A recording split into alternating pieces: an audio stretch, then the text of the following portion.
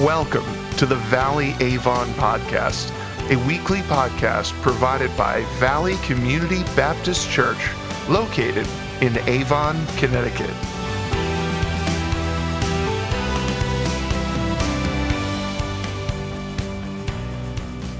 Would you pray with me now? God, as we come into your presence today, we confess that we come with agendas. And as we come before you, we come with distractions. So God, we're praying today, asking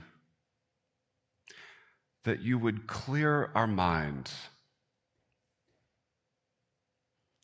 and that you would own our hearts. God, would you make the room where you can speak today? In Jesus' name, amen. What are you going to do when you retire? Some of you may say, oh, I am already retired. But as we think about retirement, frequently we think about what we're going to stop. We're going to stop work. And we think about what we're going to start. We're going to start playing. Now, some of us think, I can't wait till I'm retired. I'll have opportunity to spend time lingering over my coffee and my devotional in the morning. And some of us are thinking pickleball. I can't wait to play more pickleball. And we think about how we can pursue taking care of ourselves and following our own agenda. Because sometimes when we think about retiring, we think about stopping work and starting to play.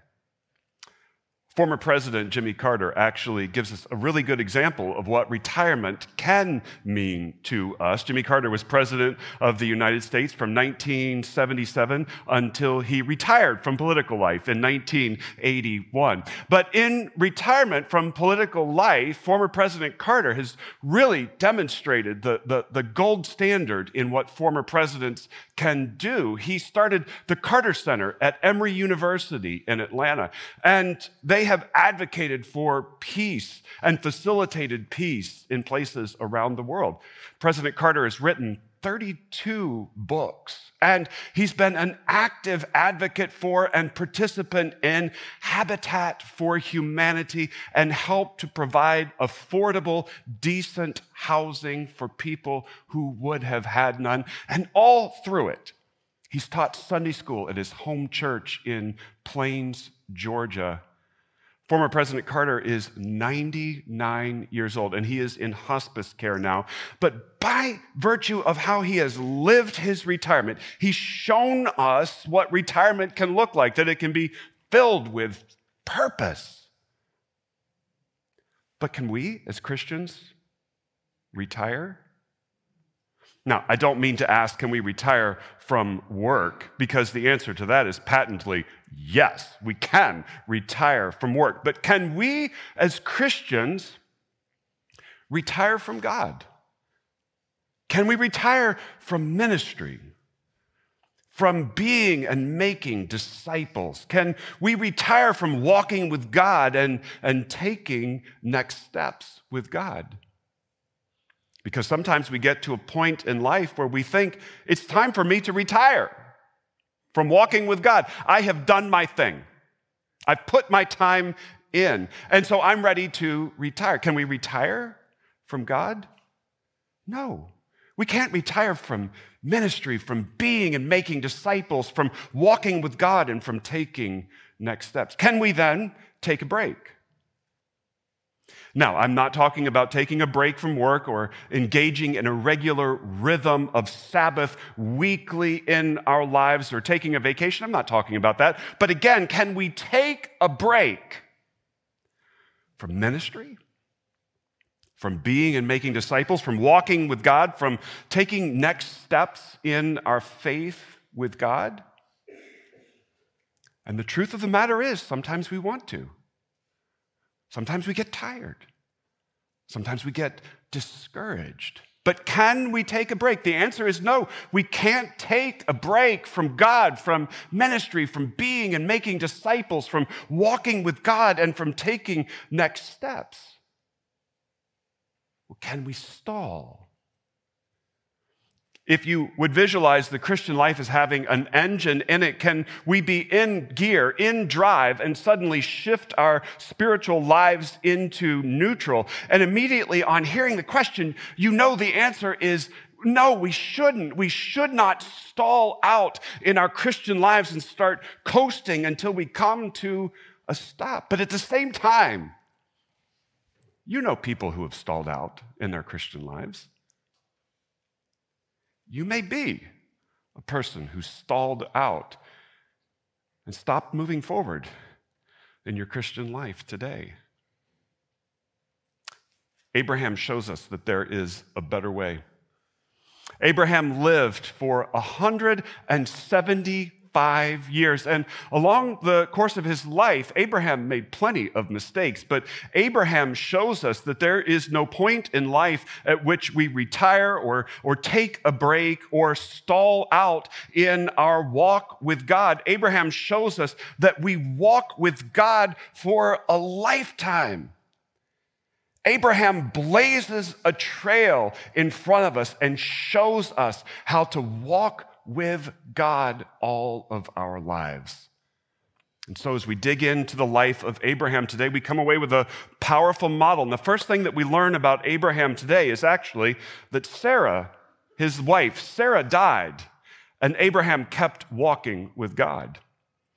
Sarah died when she was 127 years old. She was 90 years old when she gave birth to Isaac. So she lived another 37 years after Isaac was born. Isaac was 37 years old when Sarah died, and Abraham was 137 years old when Sarah died. And Abraham took a moment to grieve and to mourn. The Bible doesn't tell us a lot about what that was like. It simply says that he went into the place where she had died and he mourned and he wept. But the Bible also makes it clear that Abraham had to get up after mourning because there was work to do. Abraham needed a place to bury Sarah. And so Abraham appeared before the leaders in his region, the Hittite princes of that part of Canaan. He likely went to them at the gates of a nearby city. The Hittite princes assembled together to talk, and Abraham appeared in their midst, and he said, I am not one of you. I'm not from here, and I do not own land here, but I need a place to bury my dead. And the Hittite princes responded, you weren't born here. You may not be a Hittite, but you are a prince. You are one of us. And they wanted to do business with Abraham. So Abraham began bargaining with them. The Hittite rulers of the region offered Abraham one of their own tombs. They said, you can take any one of our tombs and bury Sarah, your beloved wife, in that place. But Abraham did not want a handout, nor was he looking for a place to bury one person, but for him to be able to bury Sarah and himself and generations of his family that he in faith already could see would be coming. And so he said, I want to own a place for myself and for my family. And they said, who do you want it from? And he identified a cave, the cave of Machpelah, that belonged to the Hittite prince Ephron. And Ephron said back to him, well, you can't buy the cave without buying the field that is around it as well. And the bargaining was then on. Abraham agreed to buy the cave and the field surrounding it. And the Prince Ephron said, you don't need to buy it. This is nothing between us. It's worth 400 shekels. That's 100 pounds of silver. It's worth 400 shekels of silver. What is that between you and me? That is a vast sum of money. But Abraham accepted the price that was set. You see, he was asking not just for a patch of ground, but he was asking for a place as a prince to bury his family for generations. 400 shekels of silver was nothing. He agreed to the price, and Abraham now owned the first piece of the land of Canaan. God had promised Abraham that his descendants would own the entire land of Canaan. And Abraham came to the land of Canaan, but he never, until this point, owned any piece of land in Canaan itself. And here, Abraham has bought this first piece of land, the cave of Machpelah in the field of Ephron, east of the oaks of Mamre, and what would have become later the city, the town of Hebron. Now, Abraham, his descendants after him, owned a spot in the promised land, their first piece of dirt in the promised land. Sarah died, and Abraham kept walking with God. But as we go on, we realize that Abraham took one next step after another with God right up until his own death. After Sarah died, Abraham wanted to secure, to find a suitable wife for Isaac, his son. Abraham didn't want Isaac to marry a Canaanite woman because he knew that if Isaac married a Canaanite woman, eventually Isaac and his descendants would become just other Canaanites themselves. Abraham concluded that what Isaac needed to do was marry someone from his own family, from a group of people who had at least begun to declare their loyalty to the Lord. And so Abraham appointed his chief servant, his steward, and charged him with going back to Mesopotamia, where Abraham was from, to the city where his brother Nahor had settled. Abraham sent the steward away with camels and with servants and with gifts for the family. And the steward and the camels and the servants came to the city where Nahor lived. And the steward was looking for a suitable bride for Isaac, and he found Rebekah, Abraham's brother Nahor's granddaughter Rebekah. And Rebekah was willing to come to Canaan and marry Isaac. The steward and the family negotiated terms very quickly, and it was decided, and Rebekah set out with the steward to return to Canaan. And when she reached where Isaac was staying, Isaac was outside, and she saw Isaac, and Isaac saw her, and love came quickly to the two of them, and they married quickly, and Abraham could know that his family was becoming more secure. Isaac, his son, had a suitable wife. But Abraham had to next secure Isaac's future. You see, Isaac was Abraham's son by Sarah, his beloved wife. Abraham had another son, Ishmael, by Hagar, who had been Sarah's maid, whom Sarah gave to Abraham to be a wife. And later, likely after Sarah died, Abraham married again, a woman named Keturah, and she had 6 sons for Abraham. Among the sons of Abraham are the princes who became the head of many nations around Israel. And that's part of how God fulfilled the promise that he would make Abraham the father of many nations. But here were all of these other sons, potential rivals to Isaac. And while Abraham clearly loved them, Isaac's future was the one that needed to be secured. And so Abraham gave his sons gifts and sent them off to the east so that they would not be around and rivals to Isaac. Abraham secured Isaac's future. And then Abraham got to see generations of his family being born. Isaac and Rebekah were together for 20 years before they had children. Isaac and Rebekah were likely 60 years old when they had children, twins, Esau and Jacob. And that made Abraham 160 years old when Esau and Jacob were born. But he lived for 15 years after that. The Bible never tells us if he got to meet Esau and Jacob, but certainly Abraham knew that Esau and Jacob had been born and that his family was turning into generations. And then, having found a suitable wife for Isaac, having secured Isaac's future, having seen generations of his family be born, the Bible tells us that Abraham died at 175 years old. Genesis chapter 25, verses 7 through 11. Let me remind you of them again. They read, "These are the days of the years of Abraham's life, 175 years. Abraham breathed his last and died in a good old age, an old man and full of years, and was gathered to his people. Isaac and Ishmael, his sons, buried him in the cave of Machpelah in the field of Ephron, the son of Zohar the Hittite, east of Mamre, the field that Abraham purchased from the Hittites. There Abraham was buried with Sarah, his wife. After the death of Abraham, God blessed Isaac, his son, and Isaac settled at Beer Lahai Roi." So Abraham was buried in the same cave, the cave of Machpelah, with his beloved wife, Sarah.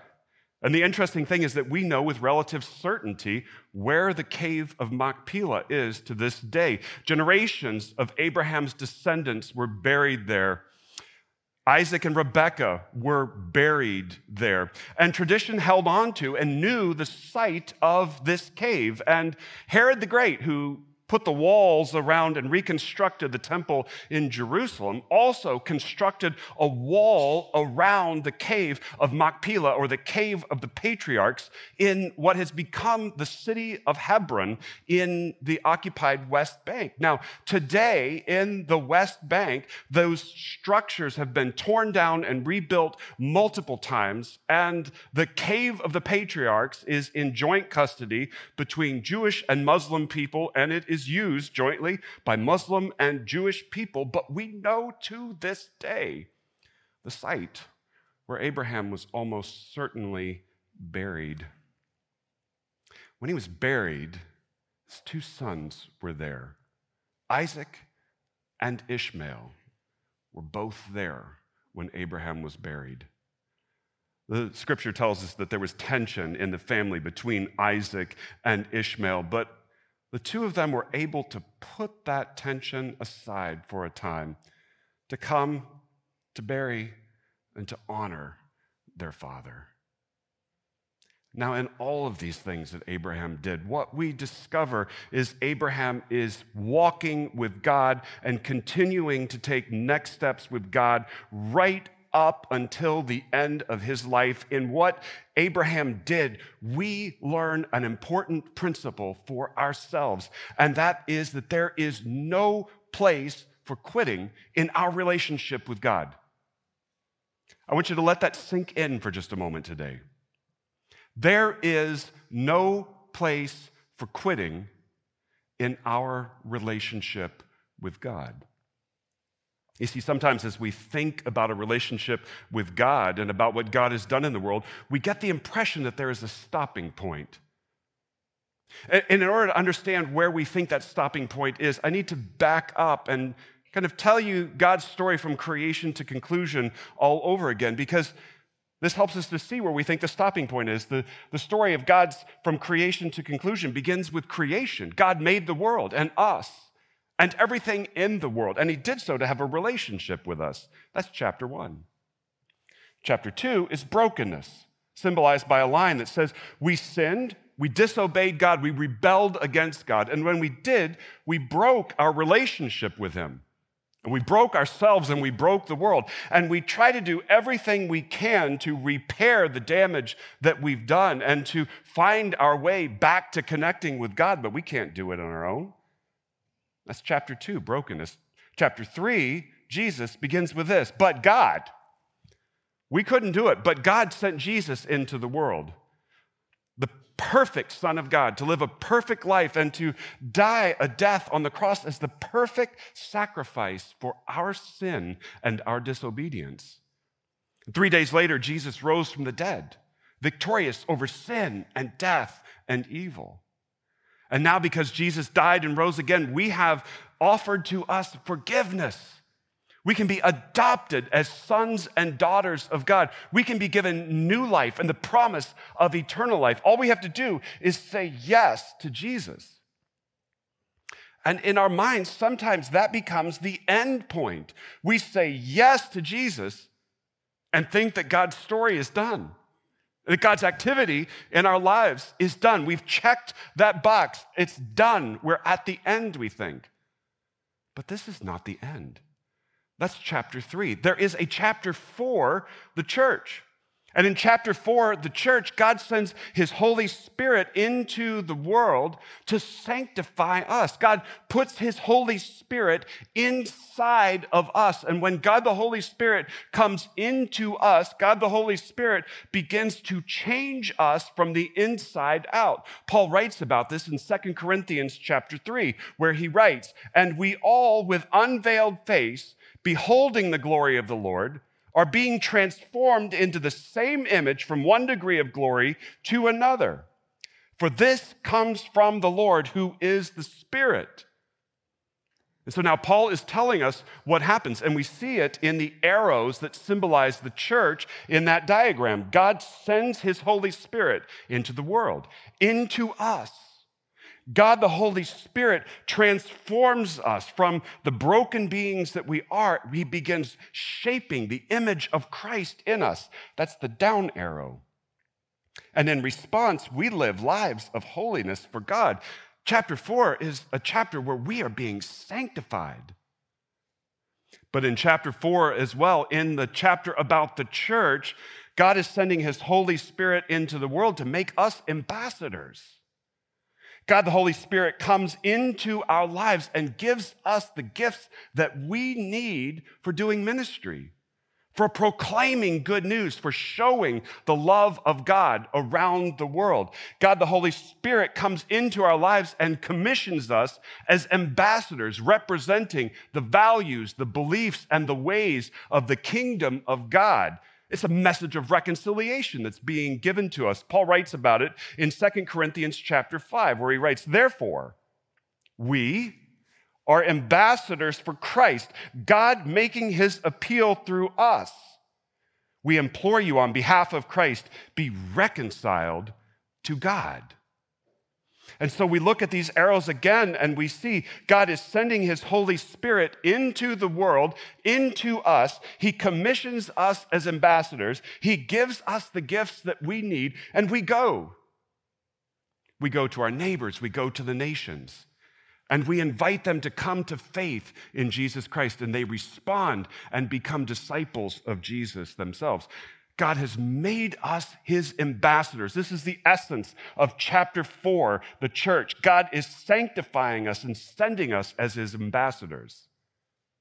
And then chapter 5 is Jesus' return. We symbolize it with a crown because Jesus, who returns, comes to reign as king. And Jesus says in the New Testament, "I am going to go away. I am going, and when I go, I am going to prepare a place for you." And he says, and when that place is prepared, I'm going to come again and I'm going to receive you to myself, that where I am, you may be also. Jesus promises to return for us. And now you may ask the question, when? When is Jesus going to return? And write this down. When he's ready. Jesus returns when he is ready and when preparations are complete and the time is right. But that means right now we're not at an end. Right now, God's plan is unfolding all around us in our lives and in history. We exist in this era waiting for Jesus to return, waiting expectantly for Jesus to return, looking forward to Jesus' return. But while we are waiting, there is work to be done. While we are waiting, we are working. While we are waiting, God is working. God is working and building his kingdom and sending his Spirit into the world and calling people to himself. This is not a time for us to retire. This is not a time for us to take a break. This is not a time for us to stall out. This is a time for us to, as disciples of Jesus, to work, During this season, chapter 4, the church that we're living in, we have the work of allowing God to sanctify us. During the season that we live in, chapter 4, the church waiting for the return of Jesus, we are on mission to the neighbors and to the nations to spread the good news of Jesus Christ and call people to faith. While we wait, we work. This is no time to retire. No time to take a break. No time to stall out. God has work for you and me to do. That's where we live right now. God's plan unfolding all around us. So this calls us to do something. Let's keep taking next steps with God as we walk with him. You see, to be a healthy Christian is something far more than just hitting like on social media. A phenomenon has arisen in our day called a Facebook Christian. And you've probably run into a few Facebook Christians. They make big, bold posts on social media. And then they try to shame you. If you don't like my post and repost my post, if you don't make me a social media phenom, then there's something wrong with your faith. But at the same time, a Facebook Christian makes these blatant claims to faith on social media, but frequently their real life lives don't match what they say on social media. There's no correlation between their real life lives and their social media posts. There actually can be contradiction between their behavior, their attitude, and their bold posts on social media. You see, to be a disciple of Jesus, to be a healthy Christian, involves more than liking things on social media, more than thinking things cognitively. It leads to changed behaviors and to changed lives. Healthy Christians engage with their faith in the real world. We've sought here at Valley to articulate what it looks like to engage with your faith in the real world. We've got something we call the engagement wheel, whereby we try to help you think through what engaging with your faith in the real world looks like. It's got 4 quadrants to it. Quadrant number 1 is the worship one. We worship God publicly and boldly, and we worship God privately through our daily times with him, where we give him honor. In the second quadrant, we connect. We get together with other disciples of Jesus in groups, and we encourage one another in following Jesus and being disciples. In quadrant 3, serve. We use the gifts that God has given us in order to do ministry, to make and multiply disciples, to serve people, and to share good news about Jesus. And in quadrant 4, share. We share boldly the good news about Jesus Christ with our neighbors and with the nations. And that's what it looks like to engage with our faith in the real world. That's what healthy Christians do. Healthy Christians also move. That's what Hebrews chapter 12, verses 1 and 2 is reminding us of fundamentally. Let me remind you of it again. It says, therefore, since we are surrounded by so great a cloud of witnesses, let us also lay aside every weight and sin which clings so closely, and let us run with endurance the race that is set before us, looking to Jesus, the founder and perfecter of our faith, who, for the joy that was set before him, endured the cross, despising the shame, and is seated at the right hand of the throne of God. Hebrews chapter 12, verses 1 and 2 says, we have those who show us the way, a cloud of witnesses, like Abraham specifically, who blaze trails of showing us what it looks like to be healthy followers of God. We look to Jesus, who is the greatest trailblazer, the ultimate example. And as we look to that cloud of witnesses and to Jesus himself, there is a sense in which we are moving.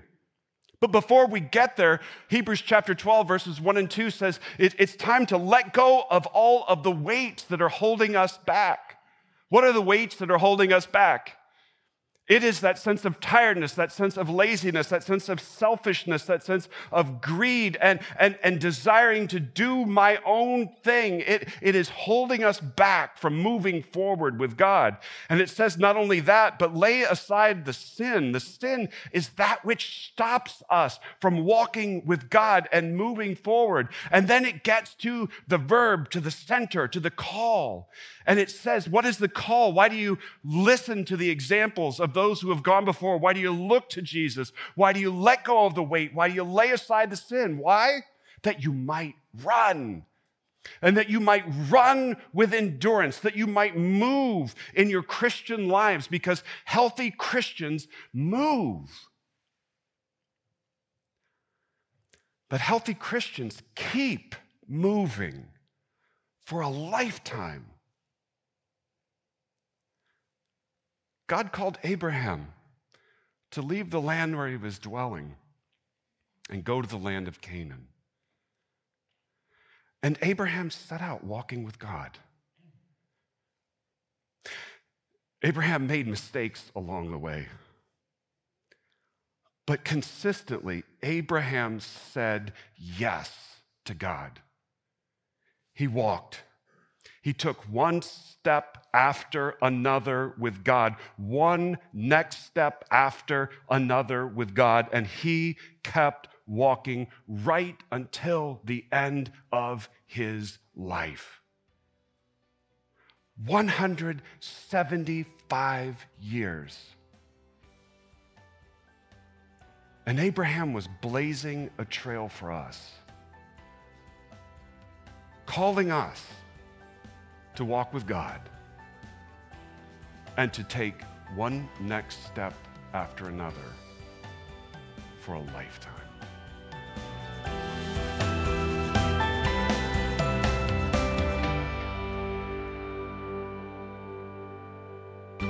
Thank you for joining us for this week's episode of the Valley Avon podcast.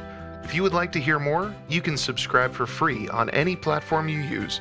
If you would like to visit us in person or would like to submit a prayer request, you can visit us on the web at avon.valleycommunity.cc. From all of us here at Valley Community Baptist Church, thank you for coming and have a blessed week.